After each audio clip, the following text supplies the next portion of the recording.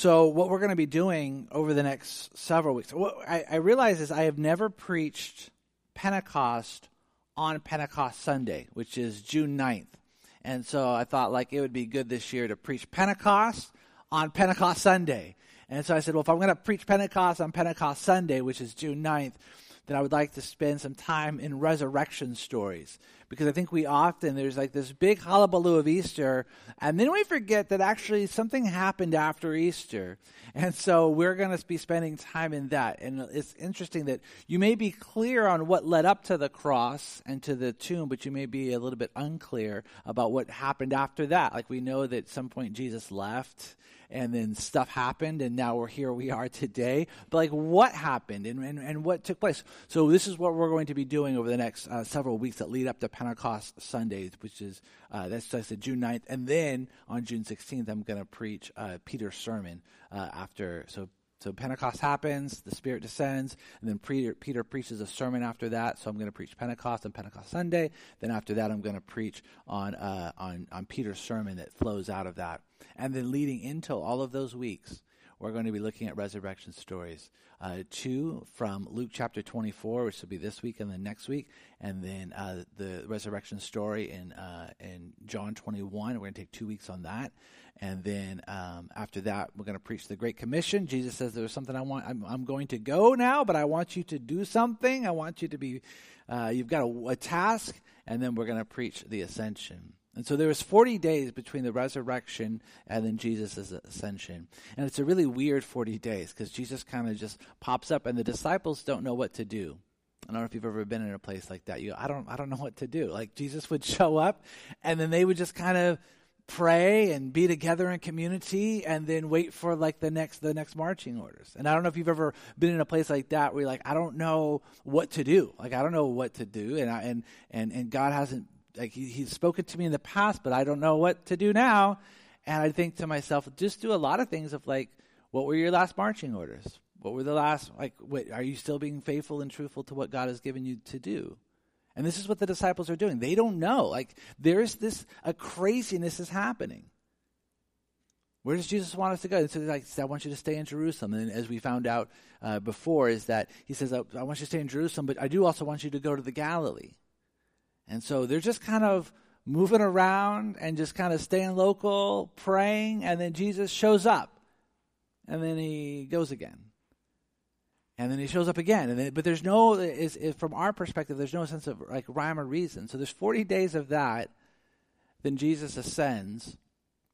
And then it's 50 days, which is why it's called Pentecost. 50 days after the resurrection is then the Spirit descends upon the disciples. And so that is the whole promise. Jesus says, I have to go so that I can send the Spirit. He ascends 40 days after the resurrection, and then 50 days after the resurrection, the Spirit descends. And I think about how intense, you want to think about 60 days of life, right, between maybe Palm Sunday and the descending of the Spirit at Pentecost. They go, how intense those 2 months must have been. And you can imagine, especially right after the crucifixion, is that, great things have just taken place. There's been this great story. I mean, Jesus was crucified. He was their leader. And now what do? There's all of these conflicting reports. And now the day of the resurrection is that there's conflicting reports about what's happened even with Jesus. We have some reports that are coming back now that the tomb is empty, and then some have said that they've seen him, but then others said that they went and they didn't see him. And so you can imagine, and any time there's any sort of breaking story, like you just think about now, right? I mean, when we are in the most like connected information age ever, and you think about whenever there's a breaking story, like the first reports that you get aren't always accurate.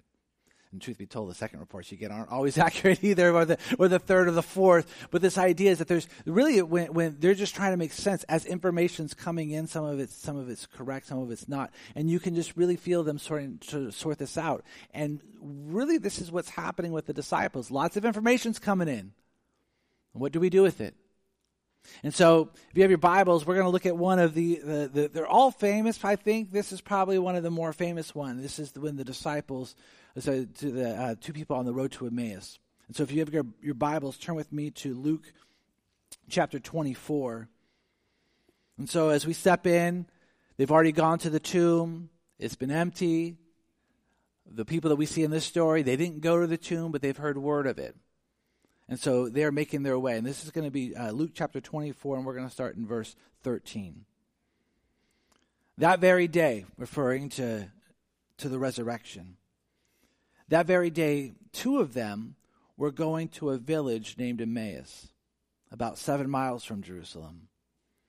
And they were talking with each other about these things that had happened.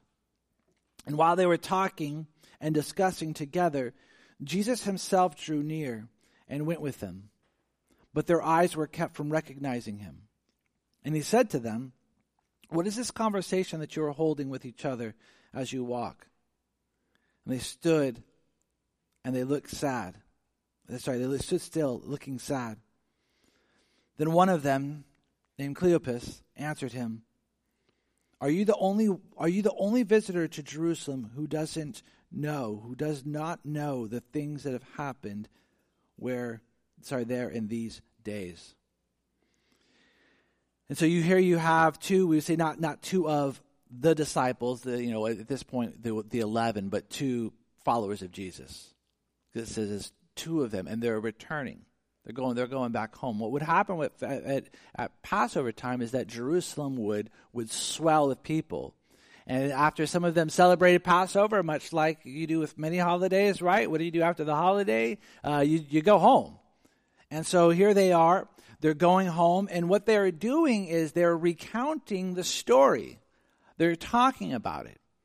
You ever had a really intense experience? Maybe you went to like a really good a sporting event, or a really good maybe a concert, or a really good movie, or you just had a meal at your family's house and it was really intense. There was an argument that was had and people got their feelings hurt. And anytime there's a really intense experience like that, the one thing that happens is when you get back into the car, then you start talking about what just happened. You get into the car oh my gosh, what just happened? And maybe you bit your tongue back over here, you didn't say some things over here, but then you get into and you just go what just happened? And then he said, did you catch how he said that? Oh, I didn't see that. No, yeah, because you were out of the room when that happened. And so then when you came back in, and what you do is you recount the story. And what you're trying to do is put all the pieces back together again. And this is what they're trying to do. They're recounting everything. And then Jesus, as it says here, Jesus himself. It would have been actually enough for it to say just Jesus drew near. This idea that when it says Jesus himself, it's like heightening it. It's like Jesus, yes, Jesus himself. And what we see here is that then Jesus inserts himself into the story. But how does he insert himself into the story? As a stranger. And so these two guys are walking along, and then Jesus himself inserts himself into the story. And he starts asking them, it's just so what's going on here? What's happening? Now, in our context, right, a Western context, this is a little weird, right? You're on a walk, and a stranger comes up and goes, "Hey, what are you guys talking about?" None of your business. That's what we're talking about. Why? Why do you no? That's just awkward. And so that's a little creepy. But in an Eastern context, this would be just normal. In fact, actually, it's been kind of nice. On Mondays, I'll walk down to Bellevue, and now I found the time that I leave my house is the same time that a group from Heritage Park walks down from Bellevue, and so we merge at the lake at about the same time, and so I've been able to talk with some of them as we walk in. And I'll typically have a book with me, and they'll ask me things like, what are you reading? And so it is actually kind of so there are some pockets of where this is happening, where we just start to walk alongside, and you just go, hey, we're on the road. We don't, neither one of us have our headsets on, so let's just talk. And so this is Jesus. So Jesus, he inserts himself into the story, and then says, what are you guys talking about? And it says that they were kept from recognizing him. That's what it says in verse 16. But their eyes were kept from recognizing him. It is implied in the text that it's God who has kept them from recognizing him. In other words, Jesus is making sure that he's not recognized, which is very interesting for me, because you think here he is in his resurrected state, and he has come to what? Reveal himself. You would think that's the first thing he would want to do. Like, guys, it's me. But that's not what he does. He keeps them from recognizing him. And so for a little while, as it tells us here, that he wants to, in a sense, like, be a stranger. And so this is an interesting thing, because the issue with Jesus here is not one of identification, right? But one of revelation. And their eyes are kept, even as we were singing with worship, like may our eyes be opened. And so their eyes are kept from recognizing that it's Jesus, which is interesting because, you know, a lot of times when people are looking for God, you know, one of my things I tell them, I go, just, you know what your prayer be? Just prayer that God would reveal himself to you. And I think sometimes we lose this. I mean, we just pray that God will reveal himself to you. And sometimes my prayer is just like, God, would you reveal yourself to me? Because it feels like I think things are happening. I just don't know what's happening, and I don't see you working. And so would you reveal yourself to me? And I realize, you know, sometimes you can read the Bible, you can pray, you can talk with people, but if God wants to remain hidden, guess what? God can remain hidden. He's smarter than you. He can cloak himself. He's really good. And so sometimes he remains hidden, and sometimes he remains hidden for a purpose. And here we see that he's remaining hidden for a purpose. And so he asks them the question, what are you guys talking about? Like what's the conversation? This is what he says. What is the conversation that you are holding with each other as you walk? And they stood still, looking sad, or this idea of disbelief. And so I picture them walking. It's like, so, you know, and they're talking resurrection. Did you see what happened here? And then I heard like Peter bounced out, and then like, well, Judas is the one that betrayed him. And then, but now we've got word that he's raised from the grave. And like, yes, but that was, you know, was coming from the women. And then Peter and John went there, but they didn't see him. But the tomb is empty. He's like, what are you guys talking about? And as they're walking, they stop and they look sad or in disbelief and go, are you like the only one? Do you not know? Like, do you not know what's happened? Do you not know what has been taking place? And they said to him concerning Jesus of Nazareth, a man who was a prophet. He says, do you not know? He's the only one. And then it goes on, and then verse 19. And Jesus said to them, what things? And they said to him, concerning Jesus of Nazareth, a man who was a prophet, mighty in deed and word before God and all the people, and how our chief priests and rulers delivered him up to be condemned to death and crucified him. But we had hoped that he was the one to redeem Israel. Yes, and besides all of this, it is now the third day since these things have happened. And so Jesus hears them talking and then asks them the question, hey, what are you guys talking about? And they're like, are you the only one? I mean, are you living under a rock?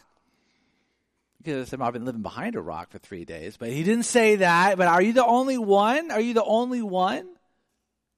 And I love Jesus. Probably out of all of the questions that Jesus asked, this is probably one of my favorite questions that Jesus asked. What things? He's the center of the story. Yeah, would you, no, tell me the story. What happened? Like where, like what took place? And so they explain to him. And they tell him, I love this, they tell him his own story. And then it says this, and I think it goes from my favorite question of Jesus, what things, to I think some of the saddest words of the New Testament, which are, than we had hoped. We had hoped. And so he says, the thing, what things? Concerning Jesus of Nazareth, that's those things. He was a prophet of God, a mighty prophet, but he was crucified. Our leaders gave him over. And now he's been in the grave 3 days, and the Jewish thought is that that after 3 days is that the spirit was gone. Like basically the idea was that the spirit would hover over the body for 3 days, and once death set in, the spirit would realize death is like there's no hope now, and so that it would go. And so they're saying it's already the third day, but we're getting some of these reports back. And he says, but we had hoped that he'd be the one to redeem Israel. Have you ever been in a place of like, I had hoped? You know, it's interesting because, you know, hope, right? Hope is lodged in the future. Hope is always lodged in the future. It's the anticipation and expectation of things to come. That's what hope is. And so when it goes from hope to had hoped, hope is no longer in the future, but then hope is something like had hope, that's the past thing, right? And this is a big difference. I mean, it's the difference between, right, I hope I get the job, and I had hoped I would get the job. It's the difference between I really hope this relationship works out, and I had hoped that relationship would work out. And so, right, one is full of expectation and anticipation. I hope I get the job. I hope the relationship works out. But the other, I had hoped I would get the job. I had hoped that relationship would work out. That's full of disappointment, discouragement, shame, guilt. And what do we have here with these two? I had hoped. And when I was thinking about that this week, I had hope. And I thought about all of these things that steal hope from you, that steal hope from me. But the convicting thing was this: is like what was stealing hope from them? I mean, it was the fact that Jesus had died. Right? The fact that Jesus had died had stolen hope from them. So Jesus dies, it goes to had hoped. And they had said, well, it's our leaders that crucified Jesus. It's our leaders that put him there. One of the questions they'll ask you in seminary, it's a trick question, by the way. They'll say, who put Jesus on the cross? And they'll go, it was the Jews. You go, well, the Jews turned him over. But it was the Roman government who actually crucified him. And then one real smart seminarian will go, didn't we all put Jesus on the cross? Like, isn't it because of all of our sin that we've all put Jesus on the cross? To which then the professor will say, it's actually no, all of that's wrong. The Father put him on the cross. The Father put Jesus on the cross. It was by his own will. He wasn't forced to. This is what he says, the whole thing. I'm doing with the Father's will. And he goes, and I'm willingly giving up my life. So maybe it was our sin, like it only could be atoned for by that, but it's actually the Father who puts him on the cross. And so interestingly enough, their had hoped, if you're following this right, their had hope was because Jesus died on the cross, which was the work of God. So at some level this is interesting because it's actually the work of God that's stealing their hope. I don't know if you've ever been there, but like this place, it's like God's working, he's accomplishing his will, and as he's doing it, actually your hope is moved to a had hoped. And so this is where we find them. And then the resurrection is going to move us back to a place of hope. Dead is not dead, but dead is life. The end is not the beginning. Sorry, the end is not the end, but it's the beginning. And so we see this moving. And so they go, well, we had hoped. And then it goes on then in verse 22. Moreover, some of our women of our company amazed us. They were at the tomb early in the morning. And when they did not find his body, they came back saying that they had they had even seen a vision of angels who said he was alive. Some of those who were with us went to the tomb and found it just as the women had said, but they did not see him, or him they did not see. And so they're saying, well, then we got word back that some of the women that went to the tomb, but in this culture, women's testimony was not seen as believable. So that's why the guys might have gone to verify it. And so, but interestingly enough, that Jesus shows up to the women first. And so we have these things, and then they go, so we heard these words, and so these are the reports that are coming back, but you know what that tells me is that they didn't believe that they were true. Why? Because they're going to Emmaus. They're going home. Do you think that if they thought that Jesus really had resurrected or he was really up from the grave, they would have been returning home? Spoiler alert, at the end of the story, when they find out that Jesus has raised from the dead, where do they go? Back to Jerusalem. And so really, I think this place had hope was for them a very real place. We're just going to go home now because it's all over. Then it goes to 25. And he said to them, Jesus said to them, "O foolish ones, and slow to heart to believe all the prophets have spoken. Was it not necessary that Christ should suffer these things and enter into his glory?" And beginning with Moses and all the prophets, he interpreted to them in all the scriptures the things concerning himself. And so they thought they were informing Jesus. I love this, how Jesus is going to now flip the script. Oh, what things? Oh, wait, what happened? Wait, then what? And then what? No. Yeah. Oh. And then what does Jesus do? You're not informing me of anything. I'm about to inform you. You're not going to tell me about anything that actually happened. I'm not going to actually tell you about what happened. And actually not just in this story, but the whole story. And so not only does Jesus insert himself into their story, but then he shows them how the story has always been about him. It's interesting because sometimes people will say, well, Jesus isn't in the Old Testament. And sometimes when I preach an Old Testament sermon, and we're going to see Jesus in this, and people go, "Well, you're forcing Jesus into the text." And you go, "Because Jesus is not in the Old Testament." I go, "Well, here's the problem with that: is that one, that he is; two, that Jesus himself would beg to differ with that argument." Because actually, what Jesus does is he goes, "I'm going to take you back to," and all they would have had is what we call right now the Old Testament, and he says, "I'm going to show you how it's always been about me. All of the prophets spoke about me, Moses about me, the Psalms about me." And I think about, man, could they have recorded that as Jesus gives his commentary on the Old Testament and about how the Old Testament points to him? The main thing, people think that the Bible is just a list of do's and don'ts. Hey, don't do that, do this. And so read the Bible about do's and don'ts, and this and this. You go, but that's not the point of the Bible. The point of the Bible is to reveal God, and he is most revealed in Jesus Christ. And so the point of the Bible is to push you towards Jesus.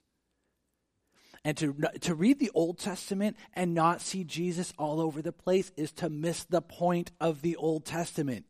To miss the main point of the Old Testament. And if all we ever do is we read the stories about David and Goliath and learn about how do we go out and slay our own giants, but we miss Jesus, then we miss the point. And Jesus seems to be saying this. He goes, do you not know? And so Jesus, not only does he insert himself into their story, he shows them how the whole story has always been about him. And then he goes on. And then in verse 28,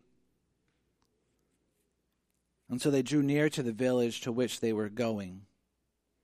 He acted as if he was going on farther, but they urged him strongly, saying, 'Stay with us, for it is toward evening, and the day is now far spent.' So he went in to stay with them. And when he was at the table with them, he took the bread and blessed it and broke it and gave it to them. And their eyes were opened, And they recognized him, and he vanished from their sight. And so here you got Jesus. He's like, I'm going to go a little bit further. I'm like, no, you stay. And I love how it says that he acted, because the idea was that he was going to reveal himself. People may say, well, what happens if they didn't invite him? Jesus knew that they were going to invite him into their house. And so he's just like, I'm just going to go a bit further. And maybe you do this sometimes too. Like, no. Like, no, you got to come over tonight. Like, no, it's okay. No, it's okay. No, come over. Okay. You know that that they're going to be insistent on it. And because they're insistent on it, that's going to give you a little bit of more grace on the front end to be like, no, I'm okay. So Jesus acts as if he's going to go further. They say, don't go any further. You stay here with us because it's getting late. And it's not safe to travel at night. And so stay. And so Jesus stays, and then he breaks the bread. And I love this, because now what they thought is the guest, now he becomes host. And he breaks the bread, and there's something about breaking of the bread. People go, what was it? I don't know. All I know is that God caused their eyes not to see him or recognize him before, and at the breaking of the bread is that people go, that's Jesus. And so when we see this, what Jesus happens is that he inserts himself into their story. He shows how the whole story has been about him and will always be about him. And then he reveals himself. But it's interesting, it's not the information. They have the information. They were eyewitnesses to the story. They were in the middle of the story, but they couldn't see the story because they were looking at the story from the wrong perspective. And so here we have then Jesus, he breaks the bread and then, boop, gone. I think about like what these guys would have gone through, and like these like just the short week, 8 days, 10 days from Jesus is king to here he is to Hosanna to then crucified to then stories of resurrection, and then he comes, and then as soon as they recognize him, gone. I think about that. In a moment they recognize, and then in a moment that he is gone. He goes from guest to host. He goes from stranger to Lord.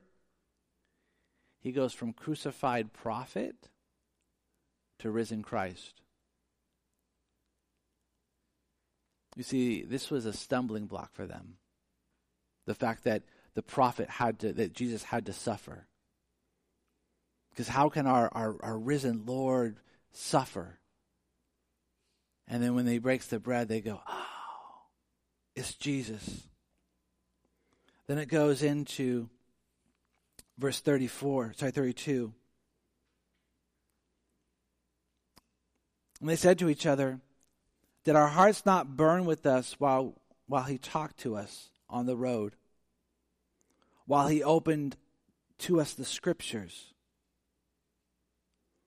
And as they rose the same hour and returned to Jerusalem, they found the 11 and those who were with them gathered together, saying, the Lord has risen indeed and has appeared to Simon. Then they told them what had happened on the road and how he was known to them in the breaking of the bread. And so I love it. They break the bread. It's Jesus. He's gone. And they go, it's Jesus. And then he's gone. And then they're like, I knew it the whole time. I knew it. There was something about him. There was something about him. You didn't know it. No, I did. I just didn't want to say it because it was a little weird. But yeah, I knew it. Didn't our hearts burn within us? Didn't our hearts burn as he was explaining to us the scriptures? And then where do they go? They go back to Jerusalem. To which I want to say, I thought it was too late to travel. I thought this was the stopping point today. Like, we can't, it's not safe to go on, Jesus. It's not safe to be, like, it's getting late in the day. You can't be traveling 7 miles this time of day. It's too late. Jesus breaks the bread. They're about to eat. So it doesn't sound like they eat. It sounds like then they just get up and like, we got to go. We are hungry. It's late, but we have got to get back to Jerusalem. And I love it because the journey continues. You know, the story is titled, you know, On the Road to Emmaus, but I think it should be titled On the Road to Emmaus, but really back to Jerusalem, right? Because that's the story. The story actually doesn't end in Emmaus. And actually, it's not even like it's on the road, yes, but really what happens is that they thought their journey was taking them one way. They have this encounter with Jesus, and it turns them right back around. Saying here is this, I was thinking like there's the revelation of the risen Jesus that brought clarity to the scriptures. We see this. It was the revelation of the risen Jesus that changed the course of their journey. It was the revelation of the risen Jesus that gave them new motivation. Like sometimes maybe you're like just like you've got no motivation, and then God reveals something to you, and all of a sudden you are newly motivated. They are newly motivated. They are hungry and tired, but all of a sudden they're thinking, we got purpose. We got to go back to Jerusalem. And it was the revelation of the risen Jesus that took the we had hoped and brought it back to hope again. And so what we see is Jesus inserts himself into their personal story. Then he shows them how the corporate story has always been about him. And then he reveals himself. It's interesting because I think a lot of times we carry a lot of weight and a lot of guilt about our own spiritual journeys. Like, I should be doing this more. And, yeah, that's good. And people, I should read the Bible more. I go, that's good. I should pray more. I go, yes, that's good. Those are all good things. But sometimes my question is like, how much is enough, though? You know, you read the Bible. I should read it more. Yes, that's true. We should all read the Bible more. Oh, I read it for 30 minutes. Oh, so you'd read it 30 minutes. You go, you know what? That's good for that. You'd probably still feel like, no, I should have read an hour. Should have read 2, 4, 8, 16 hours a day. And really what we see here is who's the one over their journey? Jesus. He inserts himself, not somebody else, not even an angel. Jesus himself inserts himself into the story. Then he shows them how their story is actually not their story. Their story is a much larger story that is all about Jesus. And with those two things, actually interestingly enough, those two things were not even enough. And then the third thing that happens is then he reveals himself. But just reveals himself for a moment to go, that's Jesus, then to go. And so I think a lot of times as I was thinking about this, I think what we're, part of the tension with our own spiritual journey is we keep on wanting to insert God into our story. We want Jesus to play his part in our story. And Jesus is like, well, actually, I will insert myself into your story, but only to bring you into my story. Because your, as we would say, your grand narrative is not the grand narrative. It may be your grand narrative, but it's not the grand narrative. And the grand narrative is the one that's about Jesus. And he was wanting to bring you into this. And so what we see in this resurrected state is that he reveals, he inserts himself into the story. He reveals how the whole story has always been about him. And then he reveals himself to them. And so I was thinking this week is that maybe this has been a challenge for you. Yeah? Maybe it's been a challenge for you where you have gone from this place of hope to had hoped. And you're not seeing how Jesus is working at all. And I would tell you a few things from this story. One, it's quite possible that Jesus has already inserted himself into the story. You don't even know it. And the only reason you don't know it is because he doesn't want you to know it. And that's a difficult thought. But it's also an encouraging thought.